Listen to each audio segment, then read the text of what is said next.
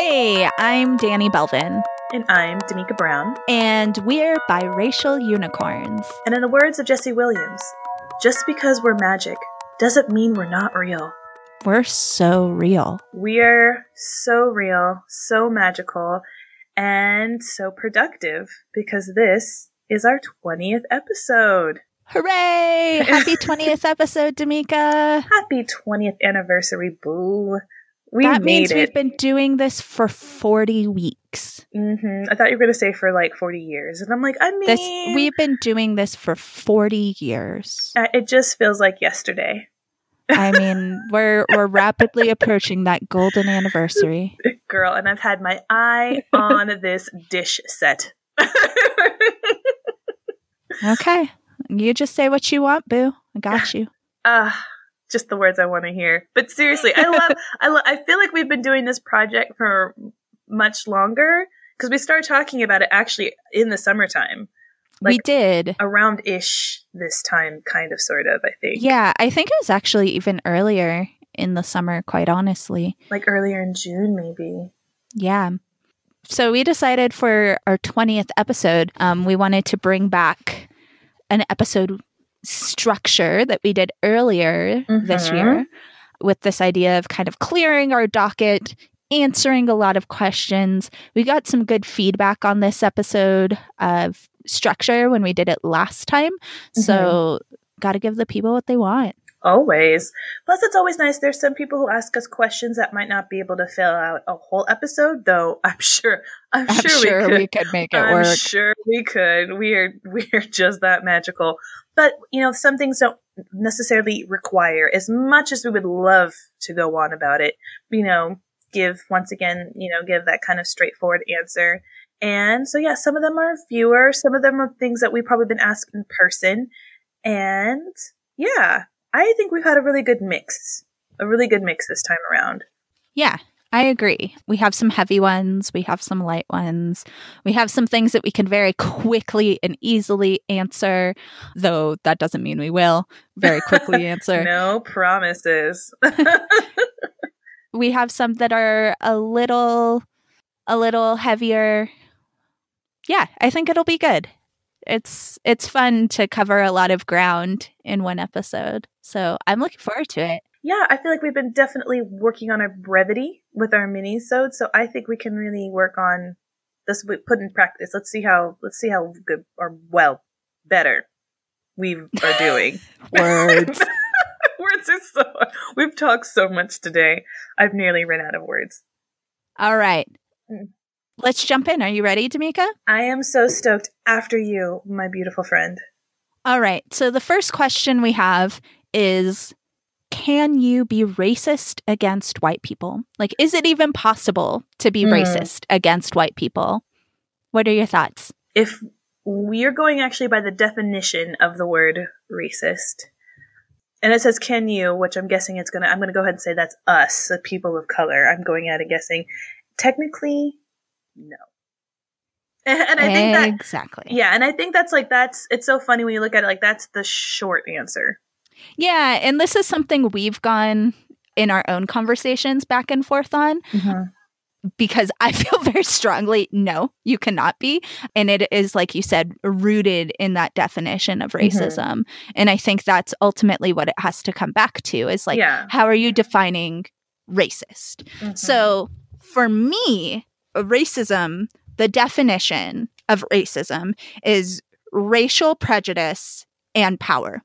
Like, you cannot be racist without the power.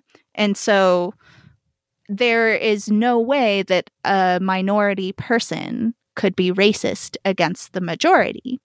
Completely right. There has to be legit and legal collective control over people. And quite honestly, the dominant ideological system in our society is geared towards white people. So it is. And I do think we get a lot of white people who ask this question because what they want to know, and I think what they're looking for justification is that minority groups can have biases and prejudices. And that's, I think, absolutely. And I think that's what they're trying to go for, is that they might have received what they may assume to be traits in racism, but what you're actually receiving is prejudices and biases, which some of it could be very founded either in fear or experience or in discernment and protection. For whatever the reason, what you're experiencing technically by definition is not racism. It is prejudice or biases. So it's one of those things of like, is it great? No. But that's the truth. They're not being racist against you. And prejudice and bias sucks. Yeah. Like, it sucks. It's terrible. Not denying that. But racism has that added layer of power, a power dynamic going into it. So before you open your mouth at a big gathering and ask that question, just go ahead and you can use our answer. There you go. All right. Yeah. All right. Ready for the next question? Let's do it. Okay. Oh, I like this one because it was like, this is one from the very first questions we had. It was like kind of grouped up with a lot of questions. So we took this one out of it. How do we educate our kids about the past and explain racism? Yeah, that's a really good question, and one that I'm happy to hear people asking, because I think it's an important question for our society and for our future, quite honestly. And I'm interested to hear our differing views on it. We both are around children, you as a parent, so your experience is much different than mine. But I've been working in education all of my adult life and working primarily with kids, though I've worked with all ages. And I think, your responsibility as an educator and your responsibility as a parent are quite different when it comes to explaining the past and explaining racism. And it's not easy. Like, it's not easy to explain racism in the past to adults, much less to children. Girl. Like, you don't want to scare them, you don't want to traumatize them. But quite honestly, what we're looking at is a society where children of people of color have no choice but to discuss these things, whereas a lot of white children never have those discussions with their parents. Like, it's a necessity. But why would they? It's a necessity for the world in order to survive, to have those discussions with your parents when you're a person of color. The great example of it is the police talk, right? Yeah. Like, what you do if you're pulled over by the police or if a police officer approaches you. That is not a conversation that typically happens within white families because it's not necessary. So what we're seeing is a big disconnect between racial groups about understanding of racism from a young age. So kids of color understand it in a different way than white children. And so there's definitely importance there, because what you see a lot of times are adults who are afraid to talk about racism because it's not something they've had practice talking about throughout their lives. Even pointing out race is seen as racist, which, one, it's not. Like, that's fine. Yeah. You can say, a black person without being racist. Like, the term black person is not a racist term. And in fact, not using it in some sort of racial sensitivity move feels more racist to me. I think people who try to be overly racially sensitive are actually showing how uncomfortable they are, which is showing, hey, are you feeling some kind of way towards people of color? Like, it just makes it feel like there's more history there than need be, that there is just like an ease and a comfort of, it makes me feel like you're aware that there is something there between us that you don't want anyone to know. Do you know? Exactly. That's what it feels like. You're just trying to make sure that lid on your Tupperware is super tight to make sure none of the racism slips out. And it's like, no, come on now. Like, let's have open conversations. And I think what I feel for parents, and I understand as someone who's already had to have some really hard talks with their daughter, especially because we are a mixed family, you're not taking away your child's innocence by talking about race. You're empowering your kid towards compassion, towards people who are different. And I think when you realize that through having open conversations, by, screening and finding movies that are not afraid to talk about race, finding books that are about races outside of your own history, books that are age appropriate, that actually talk about real history. Like, there's so many resources out there. I mean, it was a long precursor to starting to discuss the actual answer to the question, but I felt like it was important context. I agree. I think there's a lot, and there's more and more every day, of age-appropriate materials to share with your children. Books and stories and movies and all those things are out there. You just have to start looking for them. And most kids who grow up around any sort of diversity recognize it pretty innately. They can tell that other people look different, or other people eat different food, or other people behave differently. They're aware of this. And so it's important, I think, as parents and as adults in children's lives, that the way that we model our behavior is going to impact the way that they act. So it's not only giving them the resources that give them the history and give them the background, but also checking ourselves in our own behavior. Like, if you're afraid to say, like, a white person or a black person or an Asian person or whatever in front of a kid, like, you are teaching them to be afraid to say those phrases as well. I agree. Or also just having people in your life that look different than you, and have them in your home, and have them at your dinner table. And yes, maybe if you don't live in the most diverse area, that might be a little bit of a problem. But I feel like if you were showing that you desire to have relationships and have relationships with people who are different than you, your kids are going to follow into that. They're going to have a certain kind of ease and understanding. And just actually asking friends of yours to share their life and experience with your kids as well. Because hearing about what's really going on in the world from somebody else that they trust will make it more real to them, even more so than a storybook or things of that nature. But you'd be surprised by how much kids can handle. Kids can understand things. Kids can really grasp context and grasp concepts that are quite large, as long as they're presented in an appropriate way. And it doesn't mean they have to have, like, a big epiphany about something that you talk to them about, but they can handle it. They really can. And not everything at once either. Like, step by step. And kind of go through all this. We can't talk about, slavery and oppression, and then with the first Native Americans, and you toppling it on. I was telling Danny with Mariah, like, what goes on in the world. If I see something on the news, or if there's particular holidays, you take that time and put some emphasis in it. You incorporate that into your everyday life, so that way it doesn't seem like it's Black History Month, I better talk about Black history now. It's like, no, this is American history. These are people that we are with every day, but this is how we got here.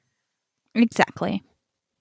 So the answer is, the way that we do it is by finding resources that are age appropriate, sharing those with our kids, not shying away from those conversations, and just modeling open communication, I think. Is our concise answer. Yeah, that we promised that we were going to try to give. We'll try our best. So, Damika, next question. In what ways do you self-censor because of your race? We've touched on this before, but what ways do you find yourself censoring? This one was a particular hard answer, because you have to do a lot of self-evaluation, which is not my fave. No, it's nobody's favorite. We all hate it. We all totally hate it. I think my thing is, and if I have to be very honest, for someone who's around a lot of people who are not like myself, I really censor what I actually talk about, because it has been my experience. If I bring up a topic that is a little bit more either racially or even genderly driven, that some people tend to get very nervous. And I can tell their discomfort. And I'm a very passionate person when I speak, and I don't believe in fluff conversations. And a lot of people now, anyone who meets me, like, ooh, she can be a bit intense. I just asked her, do you think it will rain today? And I'll talk about watering a drought. I escalate, and that's fine. It's funny because I don't necessarily think of you as an intense person.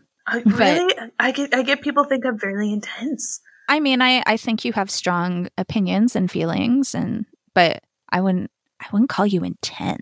I wouldn't call me intense either, but apparently.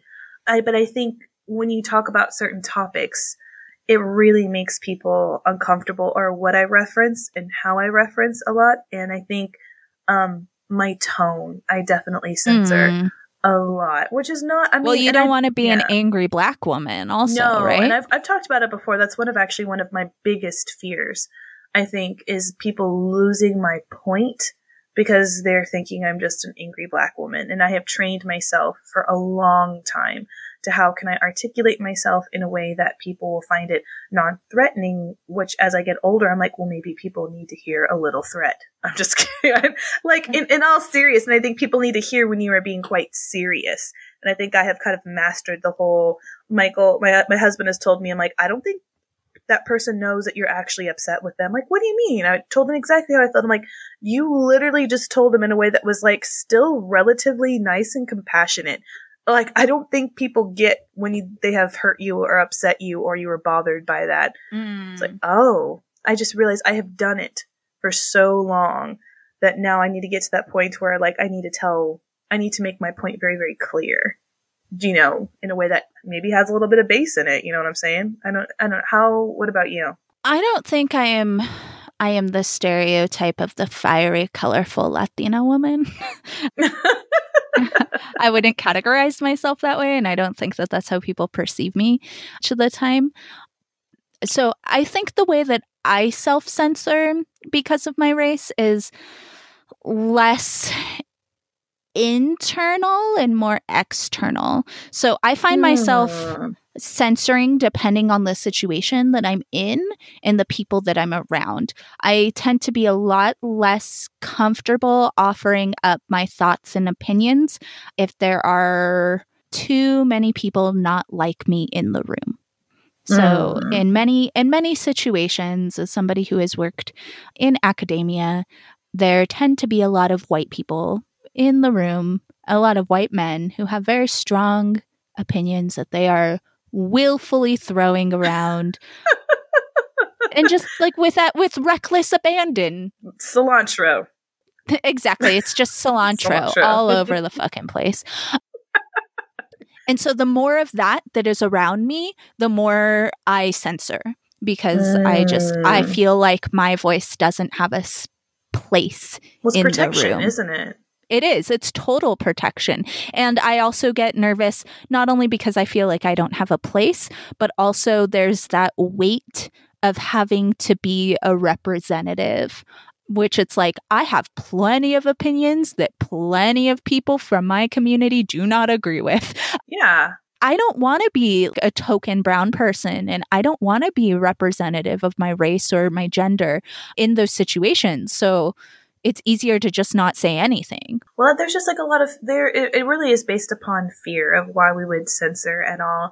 And I think people might think it's weird of like, well, no, you're just being yourself. I'm like, but honestly, there are some people who I think would be shocked of being like, actually, you really don't get the full experience of me whatsoever.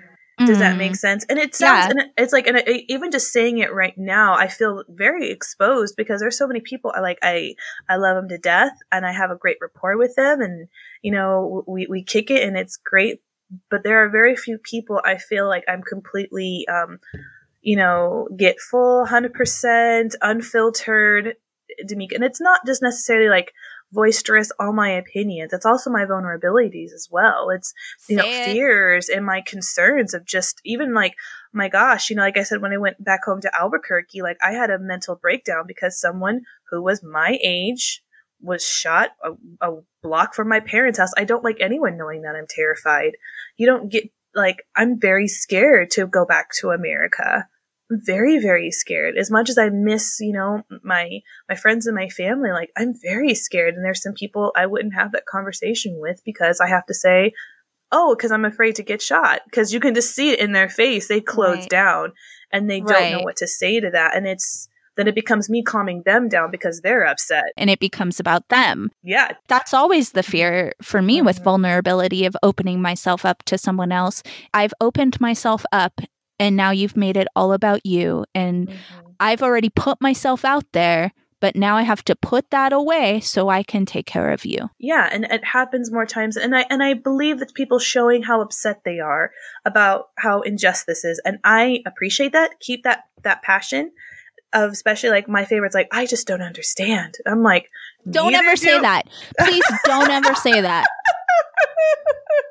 No, girl. My favorite reaction is I told somebody that I got spat at in town, right? Where I live now. Gosh, maybe not even quite a year ago. And someone went, no, here? Like, that was a response. Like, not, like they went, no. You know what? You're right. I am lying.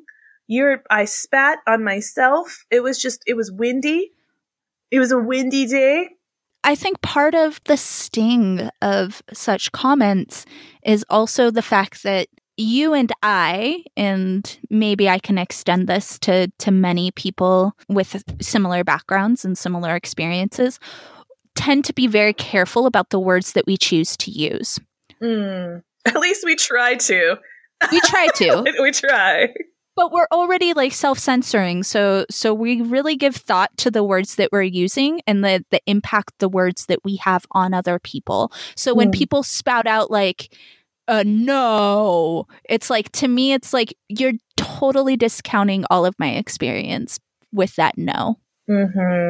To me, it's not comforting. Like, I'm sure their intentions is like, oh my gosh, like, I can't believe that happened. And this is a way of comforting you by showing you that, like, I can't even believe that would happen because I would never do such a thing. But to me, I'm reading it as oh, you're totally dismissing my whole experience and saying that it's not real. Yeah, exactly what it is. And it's not like I would like, no way in this day and age are people still doing that. I'm so sorry. It's always like no, like, I must have been mistaken. And I think I've had that, like, or my favorite was, oh, how do you know it was at you? Cause it was at me and they looked at me and then they did it. Do you know what I mean? Like, when it is so difficult to do that. And I think that's part of that censorship. So I think it's one of those things of where I am trying to be a little bit more open and vocal about things, but I also realize I do have to toughen my skin because I do need to show people how to respond and how to talk to one another. But I do realize that I've probably maybe not allowed teachable moments because of that reason of just like, I don't think I can handle someone making it about themselves. But I'm like, but if they never know that, how are they ever going to learn? Right. It's this weird cycle too, because it's like, if you don't share these stories, people aren't going to hear these stories and they can continue to think that these things don't happen. Like, it's rough, but it's also like that fatigue. It's not your responsibility to educate people. You have to take care of yourself. And yes, if you're able to put yourself out there and be vulnerable, like that's amazing. And power to you. And I support you and I got you. And I'm right here to share my experiences with you about when I've been spat at and told to go back to Mexico. I feel that. And I'm here and I support you. But I also just as strongly support your desire to self-censor to protect yourself. Because ultimately, you have to take care of you. You really do. Ready for a not so heavy one? Yes. Sort of, kind of. I'm excited. Yes. And it's a perfect question for you to start off because I think it's so lovely. This was given to us through Instagram by a young lady who is super crazy cool. So thanks for this one. What are your thoughts on fashion as a brown girl? How do you react to you dress white or the opposite to urban? I think you're very fashionable.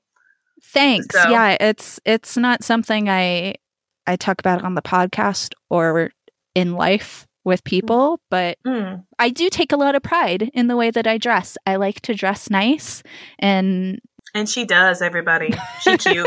She's cute. Thanks. And I've come to terms with it over the years because it does make me feel like it's a little shallow. And I like to dress nice. I do not like shopping for clothes. I believe I believe like the center layer at Dante's Inferno is a dressing room where you have to try on jeans. God. Where it's an endless, eternal. Is there anyone who doesn't feel fat putting on jeans in a dressing room? Because real, not even jeggings, like real denim. Real jeans. I mean, like, I think that's even the skinniest amongst us feel fat because our society is fucked up. I like fashion in the sense that I have a style of clothing that I like and that I like to wear. I don't follow any sort of fashion bloggers or have designer clothes or anything like that. My clothes is like an amalgamation of clothes I've made, clothes I've bought at thrift stores, clothes I've bought new. It's a huge mix of things. And I think in some ways my style could be described as dressing white because I tend to dress a little bit more hipster, vintagey. I was gonna say alternatively. Yeah. So it's definitely perhaps not urban. But I wear lots of dresses. I just kind of own it. Ultimately, for me, my fashion and my thoughts on how I dress are ultimately for myself. So I don't worry too much about how other people are seeing it. And I recognize that's an easy thing to say and put out into the world. It's much harder in practice. Girl. Something I've done for a long time. And I think the fact that I do dress a little edgy. We just keep throwing out these adjectives until one just sticks. Yeah, I don't know how to describe it. I'm not afraid to mix patterns and to wear white after Labor Day or whatever. How dare you? How dare me? So the fact that I just kind of wear what I want has been my reality for a long time. So I don't worry about dressing the part of my race. Yeah.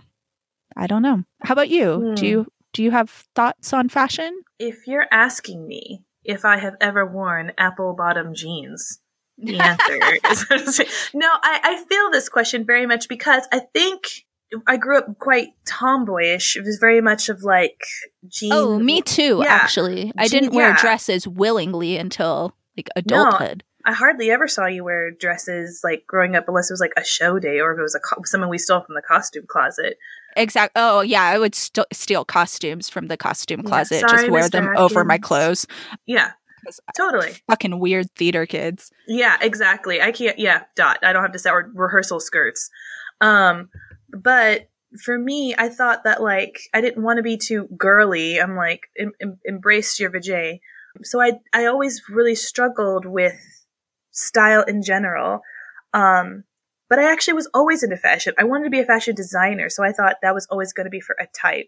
To be honest, I don't feel too much oppression as far as my race, because I guess in my mind, there is a way to say you dress too urban, but my personal growing up, there wasn't access. So I feel I didn't even have the choice to dress urban, even if I wanted to. I'm sure you can turn it, because a lot of urban things at the time of us growing up was a lot about labels and certain patterns and cuts and things of that nature.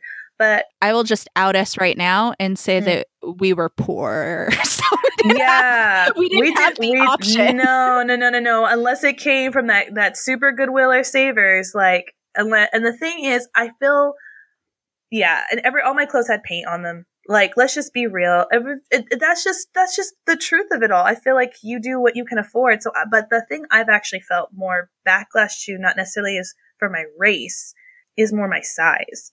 And so that has been more, I felt I have had a massive push for sizeism. And I know that's not our show's, POV, but that I have had a lot of issues with coming to grips with my size and fashion, because as I've gotten older, I actually really enjoy fashion. I've actually really enjoyed makeup and really enjoy hair, and kind of the same thing of I didn't want to be viewed as shallow or whatever, but now I'm you know what? Damn, if I look good, I feel good, and that is worth it. Exactly. And so it's not That's shallow. How I feel too. Yeah, exactly. So if I want to get a little eyeshadow palette, I'm not being vain. I'm just trying to figure out how I'm going to get through this daggone day on 2 hours of sleep. Like, I'm just trying to figure out how to do life. And that is more than fine because that does help my mental health. But I have been told that I can't wear certain things because of my size. And I have all the feelings. I feel right now, past 30, I have cared the least of what people think. I'm still working on it because it's the whole mom body. I broke my leg, put on weight. It's crazy. It's deeply ingrained too. It's deeply ingrained in us. So ingrained. But I feel like is making sure I'm healthy of kind of getting over that and been like, I love that. I want to be urban one day. If I want to throw on my big hoops and if I want to put on, my twerk jeans and I want to live my life, I can. And the next day, if I want to rock a hippie floral skirt, I'm going to do it. I used to be very much like, I'm in a box. This is what I'm going to do. This is my brand. This is what I do. Like, no, what I do is what I want to do. And I've had so much more freedom of variants of look between preppy, edgy. I really enjoy that. I found so much joy being a bit older and being more confident in myself, but I still have a ways to go because I'm aware that people think I shouldn't be wearing certain things because of my size, but I don't know. I mean, you don't need me to tell you this, but I think people should wear whatever they want. I give no fucks. I mean, I give no fucks anyway, but I don't think your size should impact the types of clothing that you wear. Like, who the fuck cares? Who cares? And I think more people are feeling that way. And you're hearing more of that voice of been like, big girls can wear shorts and sleeveless things. Obviously, it's hot. Girl, it's so hot. But I can't tell you how I wouldn't want to wear shorts in the summer in New Mexico because I had so much shame. So much shame. But no, I mean, I'm wearing shorts right now. So good. That's a little visual for the unicorns. Yeah. There you go. Who cares? Who cares what people wear? People are going to judge you. Ultimately, you need to be doing it for yourself and for nobody else. I also very strongly, New Mexico's a very laid back sort of place, right? We're like Wild West. Yeah. People are super casual. I do not dress casually most of the time. I kind of dress up. And that's fine because I firmly believe, what the fuck am I saving these dresses for? I don't need to save them for a special occasion. Girl, if I want to wear this dress, I'm going to wear this dress. I'm going to look nice. Ready. That's fine. Get ready, Walmart. I'm about to turn it. It is my runway for a day. Exactly. And that's just how I feel. And maybe I'm overdressed, but I don't really care. But for whom? And even this question of just fashion for a brown girl. It's you know what fashion is for a brown girl? Whatever the hell I have on. Guess what? That's what she wears. That is what she wears. I like that question, though. I think it's a good one that perhaps people don't think about that much. Yeah. If you've never had to think about it, you're like, oh, I would never thought about it. Well, we do. Okay, next question. Damika, do you identify with one side over the other in terms of your biracialness? Ooh, this one came in through our email. Once again, was kind of part of a long stream of questions. This one's never easy. So growing up, I would have said, just because of the nature of how I grew up and my mom doing most of the raising when we were super young, my dad worked loads. I would have said I would always feel more partial towards my white side. But as I got older, I went out, had my own experiences, had community, got involved, got educated. Like I said, made my own friends and had more exposure towards not only just African American culture, but also the Latinx community as well, just because by the nature of how we grew up and also the Native American culture. And I would battle as those who are biracial do of am I more this? Am I more that? And I feel very confident in saying I am very much both. And that is difficult because the world will never treat me like both. I'm never going to get treated like a white girl. The best I'll ever get treated as is a mixed woman, which is still a privilege. And that's another layer you have to come to grips with is this world. And that's for people who know. Because like I said, on the offset, I don't necessarily look mixed all the time. There are certain hints. Black people know I'm mixed. We'll say it like that. Like people are like, yeah, oh yeah, she's mixed. But, you know, other cultures might not necessarily know right off the bat. So even though I identify as a mixed woman, I am biracial. I'm very much one of two halves. I do not get treated that way. And so that is a bit tricky. But that is how I identify. And I feel, like I said, more confident in that now more than ever, no matter how difficult it is to say that, yes, I am also white, but I still get followed around in the stores. It's really a bum deal. So, what about you? Because your experience is a little different than mine. And I think it's very common, actually. I feel like your experience is a lot more common than particularly mine. Yeah. So I think when we're talking about race at all, we're looking at, there's like this continuum of race, right? With white on one end and black on the other. And then like all these other racial groups kind of falling in between, right? You got your like Asians and your Latinos and your Native Americans and whatever else you want to stick on this continuum. If you are white, you are seen as white, right? There's people who might be of some mixed ancestry that are included in there, but most people are seen like as white because they're white. If you're black, or if you have like any hint of black within like the past couple generations, you are racialized as black. So that's like kind of what I'm hearing from you. Like you're being racialized as black, even if you see yourself as the beautiful unicorn you are of a mix. As somebody who falls into the middle of this continuum, I feel I have very little control of how people racialize me.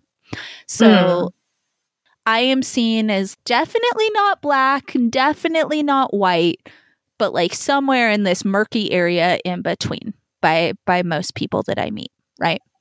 And so I think just having that external factor, like it's hard for me to identify strongly with something just because of the way the world treats me. The way the world treats me is not consistent. Within my own personal experiences, I've talked about on the show, I was raised by a single mother who is Chicana. And so that is how I see myself. My father, who is mixed race, white and Native American, which is also Chicana is white and Native American, Spanish and Native American. But my father, like I don't strongly identify with those parts of my heritage because I didn't grow up in that culture as much since my parents were divorced when I was like 5 or 6. So for me, I see myself as a Chicana woman, but it's always with like the asterisks of needing to explain what I am. So it's like, yes, I identify strongly with that, but I also have this asterisk. Like when people ask me what I am, it's like this fucking long description. So it's hard. And I think for me, growing up, I identified more as Hispanic is the word that, you know, my mom uses and that a lot of people in New Mexico use to describe our heritage. And as I got older, I shifted using the word Hispanic to Latina and then eventually to predominantly Chicana, because for me, the beauty of the word Chicana is it encompasses that complex mixed race idea in and of itself. So for me, it's a little bit of a cop-out, but like I feel like I can use that word and it explains a little bit of my mixed race heritage, being biracial, just in one word. And even though it's like I am biracial in the sense that if you distill it all down, it's Native American and white are the two races. There's that added weirdness of like this ethnic identity being, you know, from Spanish speaking people in the Americas. So I guess my long answer was too much. So if I were to distill it down, I identify more with my mother's heritage than my father's. But in my situation, both of my parents are biracial. So I can't remove that. And if you look back throughout both of my parents' genealogy. Actually, they've both been biracial for quite some time within my family, the two branches of my family tree. So I can't not identify as biracial. Mm-hmm. Like, I can't just pick one. And I think that's the thing too. I think some people say there is, identifying that and what you relate to. And I think that's one of those things where you can get caught up in definitions very closely, which I thoroughly actually enjoy, of like, you can identify as this way, but you relate a little bit more to something else. And I think there's a lot of people saying, kind of the same thing. I didn't have that influence or that parent around or that upbringing. I lived in a different neighborhood or what we observed. And I think for people, there is like a twinge of guilt a little bit, especially I think we talked about it before for those unicorns who are not mixed with white. If they actually are mixed with two different other minority groups, there's almost like that allegiance of making sure like I represent both or making sure both are even. I would say sometimes that doesn't happen, and I think just being really proud and loving and comfortable in your own skin, I would say never have shame and ignore. And if you have opportunities to learn more about yourself for, either side that you may feel a little lacking in knowledge, but ultimately, I mean, it's your life that you have to live. This is your skin you have to walk in.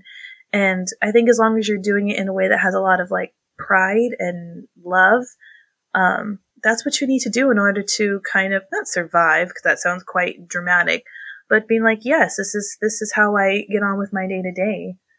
For some people, it's been like, yeah, no, I identify more of this side. That's what I'm more knowledgeable of. That's how I grew up in.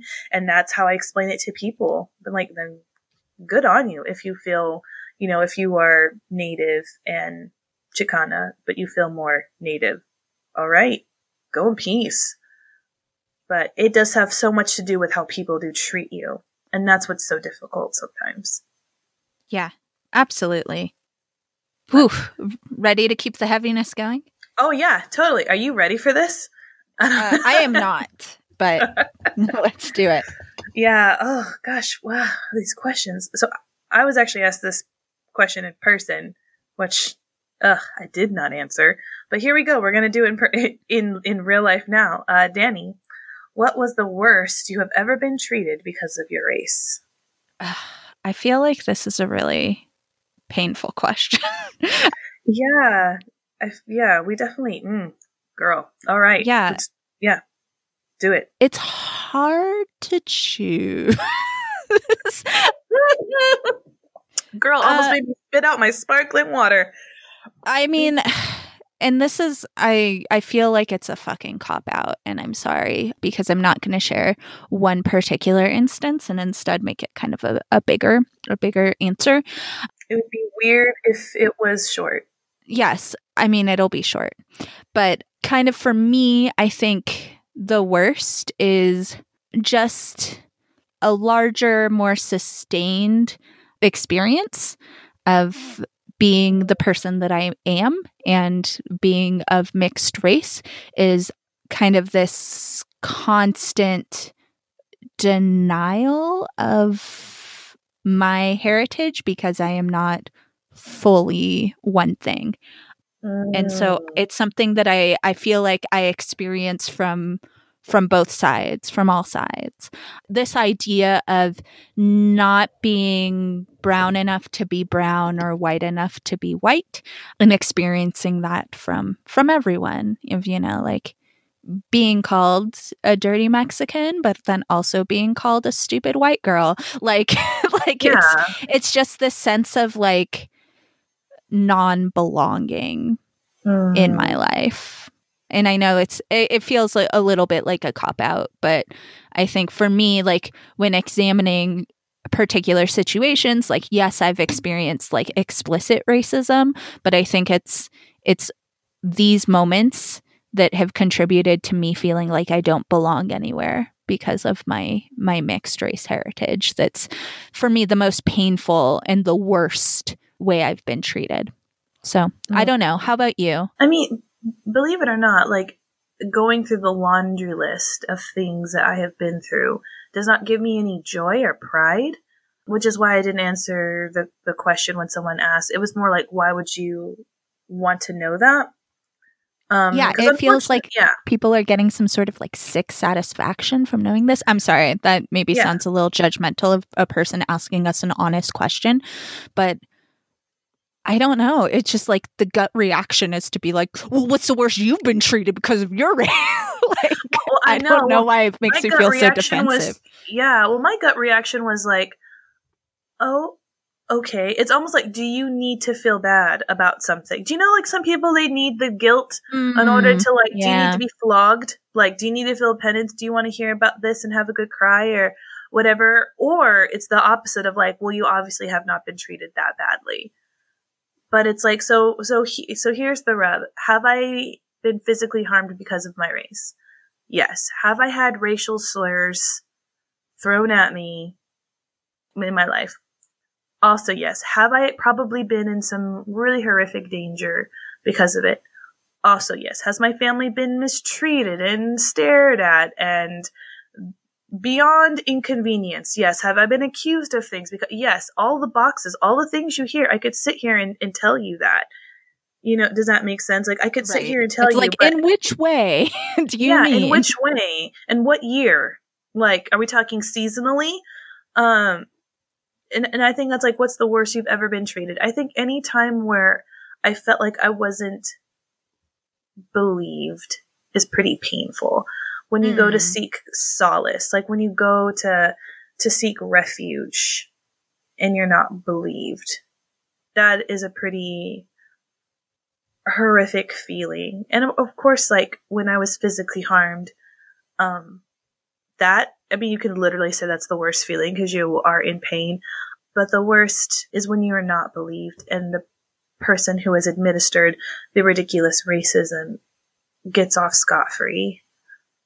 When you are treated like that 5/8 of a person that Black people have been treated for historically a very long time. When you're reminded of that in these certain ways, like that's pretty awful. Or when you're treated as being over dramatic because of your race, or kind of like a little piggybacking off what you said, but when you share these experiences within people in your community, but they don't take it seriously because I'm not dark enough to really experience anything really racially driven. And that's pretty sucky. Yeah, I'm sure that's probably not the answer anybody wants, but it's almost like I'm not going to tell you all the gruesome details. Does that make sense? Like, I don't feel, not that people don't deserve it, but I feel like what would be the point of it? You know? Yeah.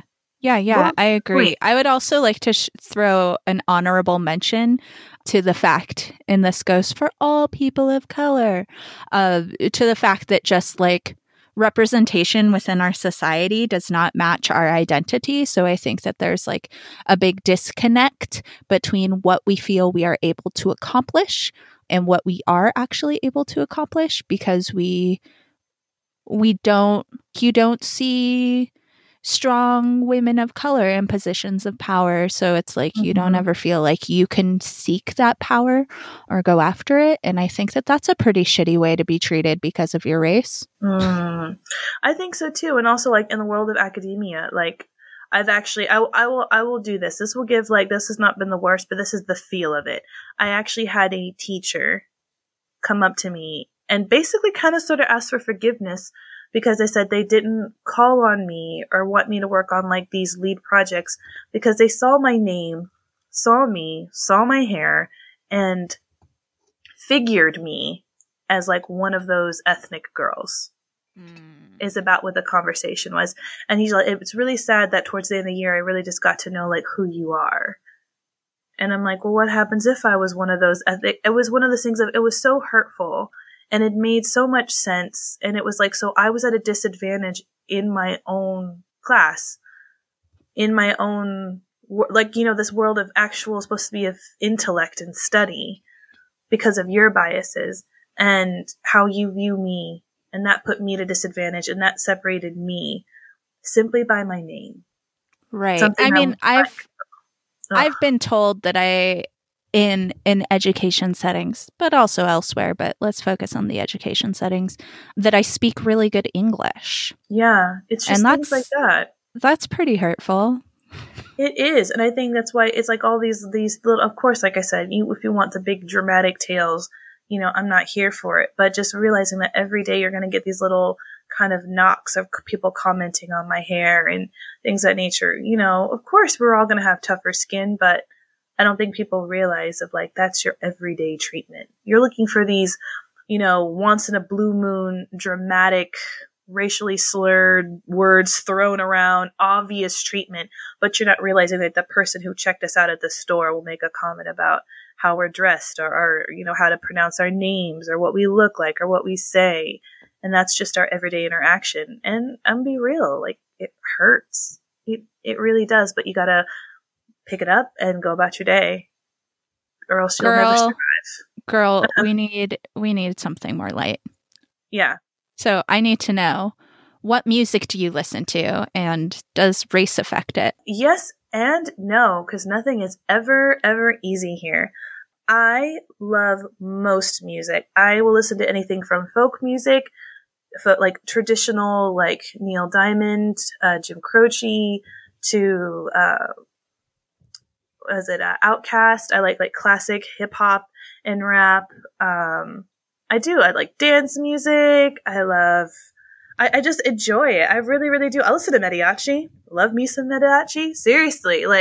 I enjoy it. And I think race does influence it because music is influenced by race. I don't think there's it might not be driven, but very much influence. And I think there's a lot of music that tells a story about a certain culture or a certain person's race. And so, I don't know. That is my short answer. There.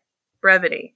Enjoy. I just really enjoy music, and I love it all. Well, you're also a musician, so I feel like musicians love music, right? We do. Well, I love hearing like I said, because a lot of music is stories. Even if you don't like the stories, even country music, which I'm not a massive fan of, it's still a window into a life I don't live. I've never owned a truck. I'm just kidding. But do you know what I mean? It's still a window into a life that I don't understand and I don't get. But it's still so cool to have someone have that and listen to it. I mean, music was one of a huge way of communicating from early days, and every culture has a certain way and songs that they sing. It's just so important. And I think it translates even with things like dubstep and house music. You still see those influences. People are trying to tell a story and invoke emotion through this art of music. And so, of course, I'm a big old flaming geek for music. Absolutely flaming. What about you? What about you? I am not a person who will say I like all music, because I think there are legitimately those people. I believe that you are one of those people, but I think most people who say that aren't actually that way. They are. There is a limit. There is a limit. I am not into country. There are the occasional country song that I will like, but as a genre, could live without. Reggae, I will love one reggae song, but then I have my fill. Things like that. But I think I listen to a pretty wide variety of things, regardless, even if I don't listen to all music. I think my heart will always be the heart of a punk rocker, which is very white.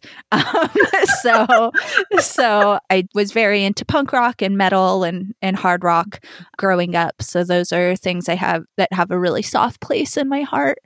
Aww.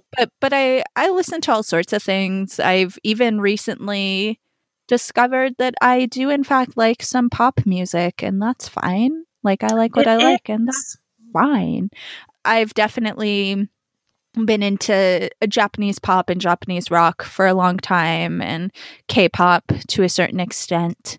As I've gotten older, I listen to more and more female artists, and that's becoming increasingly important to me. I love MIA. I will love her until I die. I'm pretty into, I've talked about her as A Happy Place before, Snow the Product, who's really great. I've been listening to Billie Eilish's album a lot, and I really like her also. So I like all sorts of things, but I will often default to, 90s alternative or punk rock or early 2000s emo screamo sort of stuff.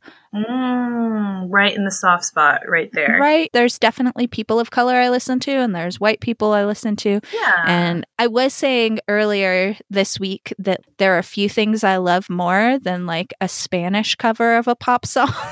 Oh, so good. So I'm pretty into that also. I can get behind just appreciating music. I like to just listen to instrumental stuff as well. It doesn't have to have singing for me to like it.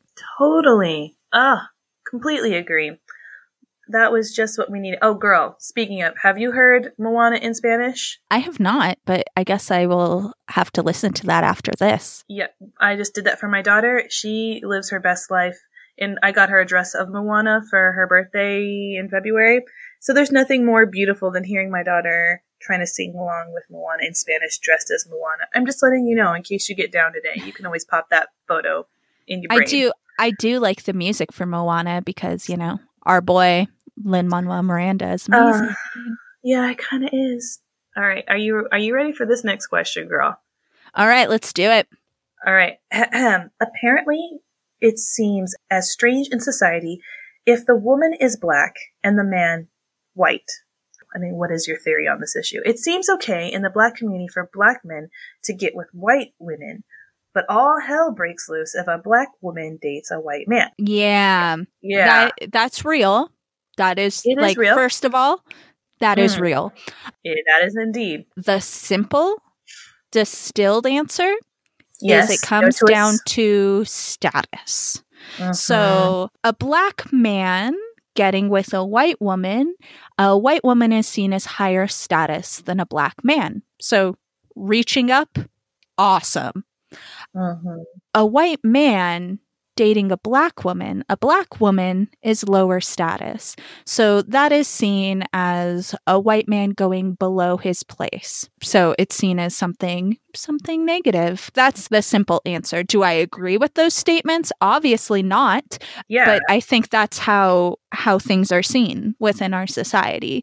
So that's just the reaction that people have. And that's, to take it back to a previous episode, it's based in the history of our country, right? Like the child of a union between a black man and a white woman is a free person historically, whereas the child of a union between a black woman and a white man is a slave. So that's essentially a white man, like, condemning his children to slavery. It is. And we've also talked before in another episode of just like these standards of beauty as well. Even if we go on just beyond of what societal breakdown of what we value as what's marrying up or down, there's also beauty. I mean, why would a white man want to go with someone with darker features, stronger features, different texture of hair? That doesn't make sense to that. Why would someone white would not find someone of their same European features, find that more attractive? And I think a lot of people, when asking that question, it is so blatant of what they view as beauty and quality in a woman very quickly. As someone who not in asking that question, but like in just that response to that question, I suppose, in the world. Exactly. Because it's like, I feel like I get to be on both sides of those coins because my mom is white, my dad is black. I'm a product of that. Did they receive pushback? Yes. Did we have discrimination against our family? Yes. So not saying that either way does not receive discrimination, but I still think even now, even living in Europe, you see actually quite a lot of African-American males or even dark-skinned males of different races will be with woman who is European, a white woman. And I don't think people look at that sideways anymore. But when you get the reverse, I think some people do still do a bit of a double take, or they do my favorite, because like I said, I'm married to a white guy. I'm a fairly dark-skinned woman, fully figured. People will do a kind of a double take, or like okay. It's that high pitch of like their brains are trying to make sense of it before it explodes. But that just is a dead giveaway of how far we still need to go with understanding standards of beauty and class as well. You know what I mean? Yeah, so. and I mean, I think there's still just that assumption that people will be with people of the same race, and we do see that is still the norm within our society. The majority of white people I know are married to other white people. Like, just gonna say that. And the majority of Latino people I know are married to other Latino people. That's the way things are. So I think there's still like a little bit of like, you know, a little bit of a double take when it's any sort of mixed race relationship. But I agree that it's somehow worse when it's a white man with a black woman, with a white man with a woman of color. But I think, you know, the biggest push, I think, is a white man and a black woman, because the contrast is, once again, going to that continuum of racial identity in the world. Those are the two opposite ends of the spectrum. So I think that's the biggest contrast, right? And we won't even talk about the slack that women of color get for being with a white man. We literally do not have time. I know we probably touched on it, but we won't. We won't get into this. We just marrying up, man. Like, yeah, don't be mad about it. Is that what we did? Is that what we did? There was no love involved. No we were love. Just, we were trying to get out that ghetto, and we just climbed onto the whitest thing we could find, rode it into the sunset. Obviously. Oh, Danny, our lives. Oh my goodness. All right. Will you end this, B? Will you end this? Yeah. We're about to wrap up here. The final question is just a question about what are some of our reading recommendations? Do we have any reading recommendations about the mixed race experience specifically, or just in general? It's summer reading time. It is. For someone who doesn't get to read anything longer than a pamphlet, there are books on my list that I want to read. It counts. It counts. Yay. All right. So I have Born a Crime by Trevor Noah, who is not like a comedian. Friend of the show, Trevor Noah. Oh, yeah. Trev. We're make that happen. Trev? Yeah, Trev, girl, anytime, boo. I mean, the kettle's on. The tea's ready. We should just make him our mascot, but like just not tell him. We'll just start tagging him in like every single post we made. With everything we did. Our minisodes, tag him, our stories, just bombard him until he just accepts us as his friends. I really want to read his book, Born a Crime. I think it's going to be turned into a movie as well. And so I'm really excited about it. He's South African and white during apartheid. And so I love hearing about mixed experiences that necessarily aren't from America either, because I think it also gives people who are mixed in America a different it gives us a different perspective as well. And I feel like I always need that perspective, is how race relations also go in different countries. Also, there was another one. It's supposed to be a bit for younger readers as well. It's called Mexican White Boy by Matt de la Pena. The reason why I like this book is I actually heard about the author first, because he was reading about a different book that was more of an action one. Then I found out he did this one about a boy who is Mexican and white, mostly with his white mom, that goes down to visit his dad in Mexico and the complexities of that. But I think I've actually read that book. Have you? I have. Yay or nay? I would give it a yay. I would say it's worth a read. Yeah. I just, like I said, I heard about the author first before I heard about the book. And I thought, I liked his vision and what he was trying to do. And so I think that's sometimes hard. Yeah. Here's my review that I wrote about it on November 7th, 2017, when I read this book. Oh, Danny. I can read it to you right now. It's very short. I love it. I love it so much. Do it. I've been on a mixed race ethnicity book kick recently, which is how this book made it on my to-read list. In that regard, it didn't disappoint. It definitely dealt with the issues those of us with mixed ethnic racial backgrounds often experience. Feelings of being an imposter, wanting to fit in somewhere, etc. That's my review. Aw, Danny, did you just have that at the ready, or you just have your list up? No, I opened up my Goodreads to talk about my list. Girl, when you mentioned that book, I was like, oh yeah, I've read that book. So I pulled it up to see if I had written anything about it. That's amazing. So I did that, and also because once again I'm a mama, and a lot of the books I read are children's books. I also thought I'd put some lovely children's books, since we also talked about going to the kids. There is Chocolate Me and Mixed Me, and that's actually going to be by the actor of Taye Diggs. He just came out because he has a mixed race child, and he wanted to write a book for that kiddo, and I found a read through of it, and it's cute. It's nothing crazy, but I think even if just seeing a child seeing someone who looks remotely like them is really important. And that's why there's a book called I'm a Beautiful Little Black Girl. In it, it does talk about a black girl, but what I love about this particular book is I had girls of all shades. For me, who my daughter is very light, but she is still going to be a mixed black girl, it was good for her to see the different shades. This author, Betty K., I think Benham, I think is how you say her name. She also has a book called I'm a Lovely Latina, and I think it's like a I'm a collection. I think it's I'm a Beautiful Black Boy. I think she's going through all the different races and just giving them representation and encouragement. So yeah, those were my little mixture of recommendations. Awesome. So here are my recommendations.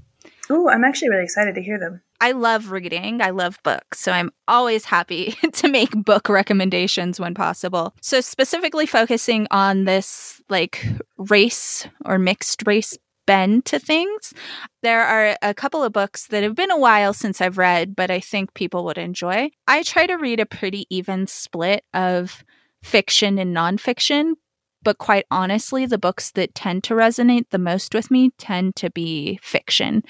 I'm just a sucker for stories, I suppose. But if you're into short fiction, there's an anthology that's called Mixed. And it's Mixed, an anthology of short fiction on the multiracial experience. So I feel like that is pretty self-explanatory why that made that on the list. It's a bunch of short stories.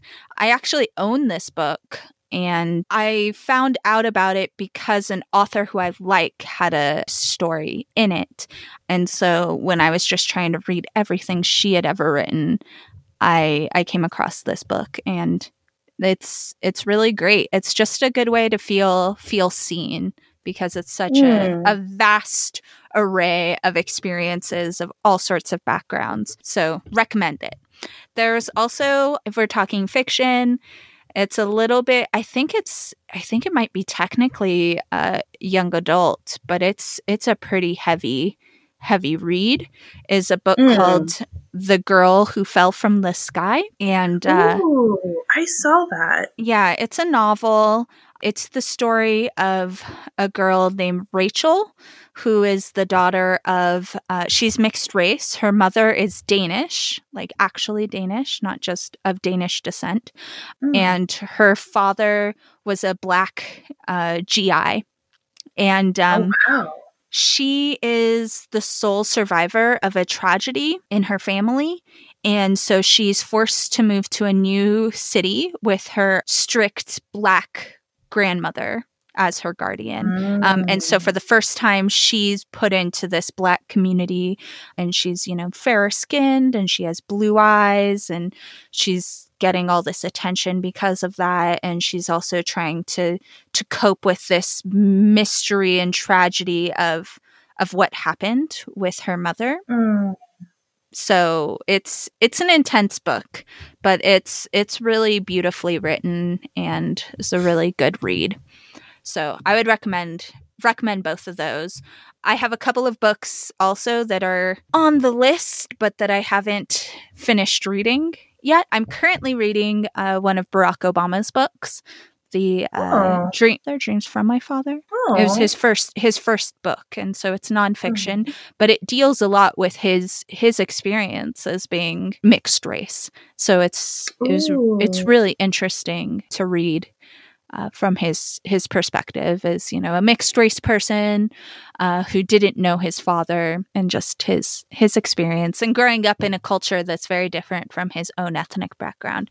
So, so far so good. I'm not done with it, but I'm enjoying it. He's a really great writer, which obviously, since he's a really great speaker too. And then there's a book that's on my to read, and it's a little less biracial and more just dealing with race, I suppose.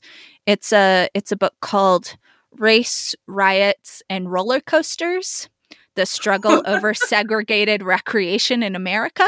So, just some light summer reading. Yeah. I mean, it has the word recreation in it. It's true.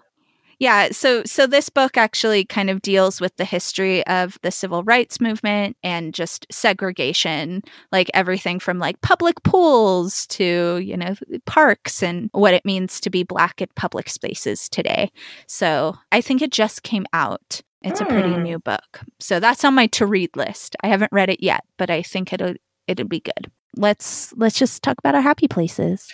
What's yours? Are you going to ask me what mine is? All right. Mine is, I actually, it's going to be, how we like reach back sometimes. So a few weeks ago now, my husband and I kind of did an impromptu trip to London, sans daughter, which that time is very rare. In fact, I think this might be only the second time we've gone to London without her. But the main thing is, and the backstory on this is that my husband, unlike me, does not like thrillers, true crime. I don't know how we're going to make it. Good luck.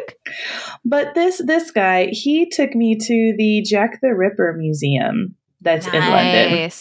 He did, of his own accord. I've never mentioned it. I've never brought it up because I knew there was no way we were ever going to do, because they've got Jack the Ripper tours where they'll drive you or they'll walk you around the area. And of course, it's, it's like classic true crime 101. So I went. Now, was it like amazing and astounding? No. But it's really cool because a couple of podcasts I've listened to about it talked about the material that they got beforehand. They actually was on loan from the museum that I actually got to go to in person. And I thought the museum did a really good job of not glorifying the murder, but actually talking about the injustice towards women and the issues of the poor. Because the thing is, I don't like glorifying murder, especially serial killers. Something that was quite, violent.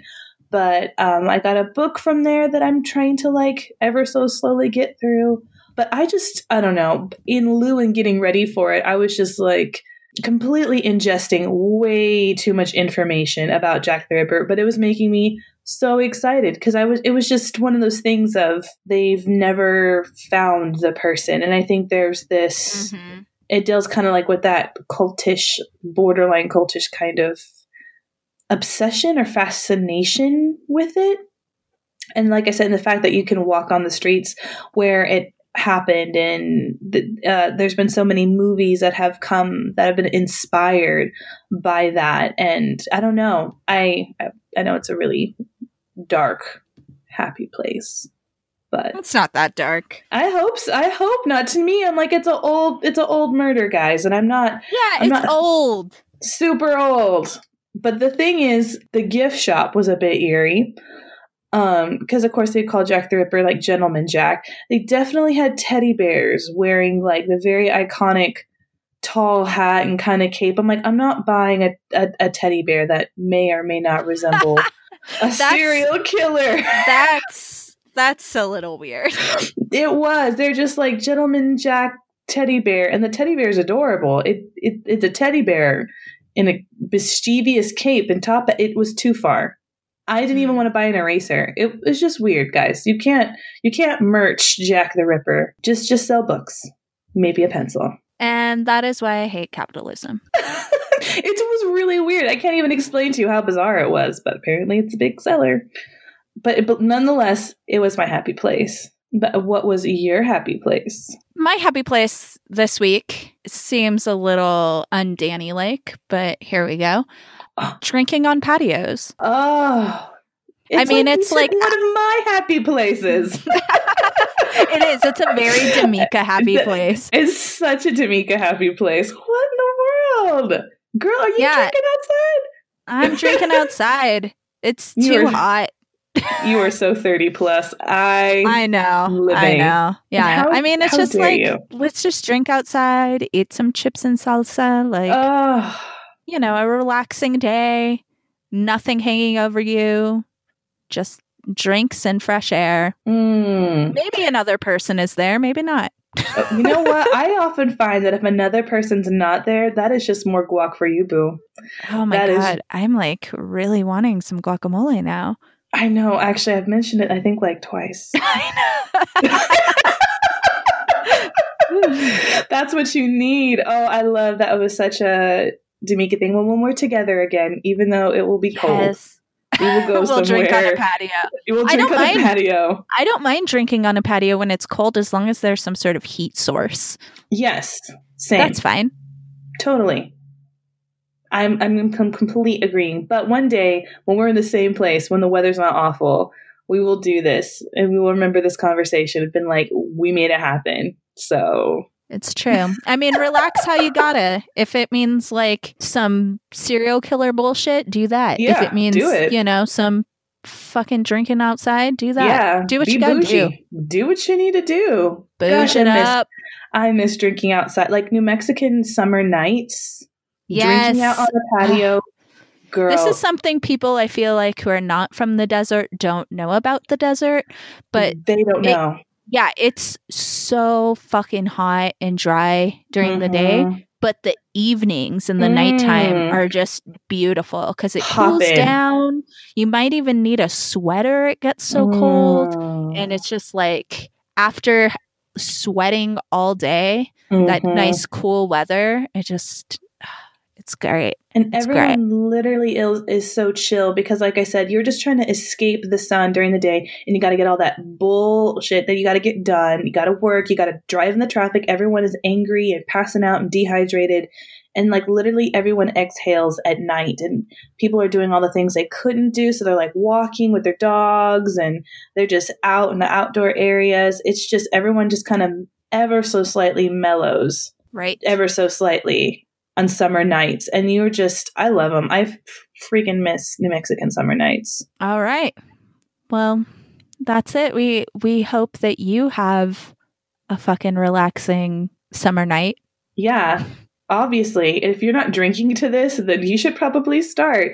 And Danny, thank you so much for 20 full episodes. Like, thank you. Here we are.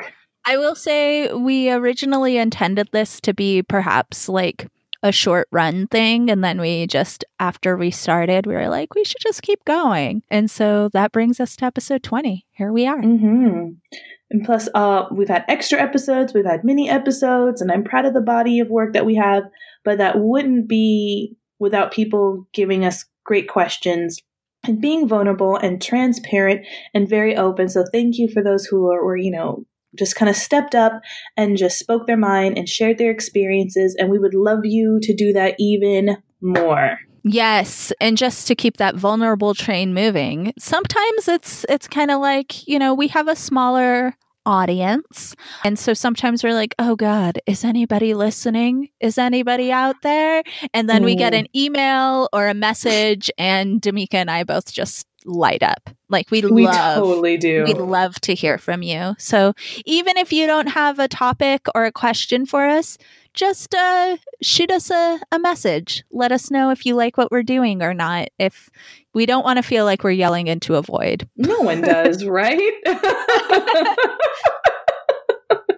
But yes, please contact us on all of our social media feeds. We are on Instagram. We are on Facebook at Biracial Unicorns. We're at Twitter at Biracial Magic. You can just add us, private message us, email us at biracialunicorns@gmail.com. All the things. Definitely let us know. Before we leave, quick shout out to our wonderful artist collaborators, Dolly Pop Art, who did our logo and is just an amazing artist. You can follow her on Instagram at Dolly Pop Art. Also, Joseph Scott of Citizens of Tape City, who did our beautiful intro and outro music. Thank you so much. If you're interested in hearing more of his work, make sure that you check him out. They're on Spotify. Yeah, and they're also all over social media. If you're not on the Spotify train, find them, like them, listen to them. We love our artist collaborators. So thank you both for all of your wonderful work that you have done for us. Mm-hmm. Well, Danny. Well, D'Amica, we'll be back next week to talk about something perhaps a little nerdy, perhaps a little weird. We don't know. Something in a mini episode. And then in 2 weeks, we'll be back with a full episode. Oh, so pumped. We'll catch you then. Peace. Out.